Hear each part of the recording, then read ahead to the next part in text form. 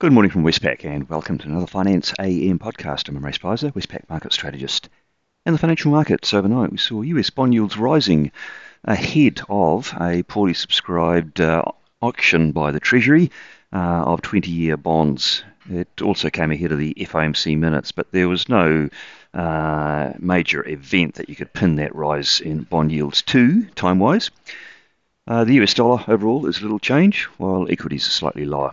In the currency markets, the US dollar index is unchanged on the day overall, but the Aussie did fall from 65.73 to 65.33, and the Kiwi fell from 61.98 to 61.61. Both of those are starting to rebound slightly as we speak. And the Aussie Kiwi cross, it fell further from 106.15 to 105.95. In commodities, Brent crude oil is up 0.6% to $83. Copper's little changed. Iron ore is down 1.8% to $120, and gold is unchanged. In the interest rate markets, they were the main mover of the main asset classes overnight. US 2-year Treasury yields up from 4.58 to 4.66, and the 10-year yield up from 4.25 to 4.33%. As I said earlier, hard to pin any one event to the move. But later on we did see that an auction of 20-year bonds resulted in a fairly large tail and a quite weak bid cover ratio, the weakest for about 2 or 3 years. Market pricing for the Fed is little changed. They're saying that there'll be no change in the Fed rate at the March meeting, and they've still got 90% chance of a rate cut by June. Australian interest rates followed those US moves. 3-year government yields up from 3.71 to 3.77%. The 10-year yield up from 4.17 to 4.23. And market pricing there hasn't shifted too much. They're saying no change at the next RBA meeting, which is on the 19th of March, but an 80% chance of a cut by August. And market pricing for the RBNZ in New Zealand are similar to where it's been recently. 25% chance of a hike at the next meeting on the 28th of Feb, and a 50% chance of a hike by May.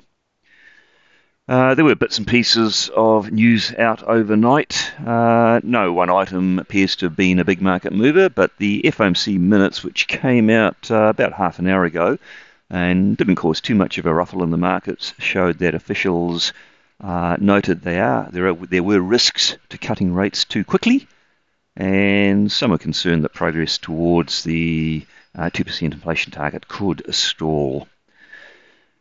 We had a Fed member Barkin reiterating that services inflation remains too high, and he also said he likes to look at shorter-term movements in price indices rather than the year-on-year data.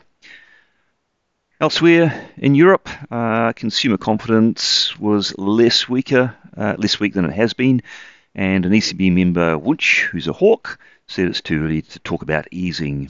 In the UK, there was a CBI Trends survey which was less weak than it had been, and we heard from a Bank of England member, Dhingra, who is a well-known dove, and she discussed the reasons for her dovish dissent.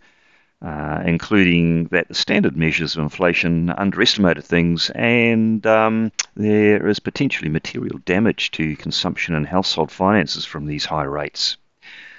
On the day, I'll say that could be market moving. Nothing what I call top tier and major globally. In New Zealand, we'll have the monthly trade data for January, and we do get an RBNZ household expectations survey update. In the Eurozone, the US, and other jurisdictions, we'll get a raft of PMIs for manufacturing and services, giving us an update reading on economic activity, and we get a bit of Fed speak from Fed members Collins, Jefferson, Bowman, and Harker, so perhaps a few clues on Fed thinking there. Well, that's it from me today. Thank you for listening. I'll be back again same time tomorrow morning.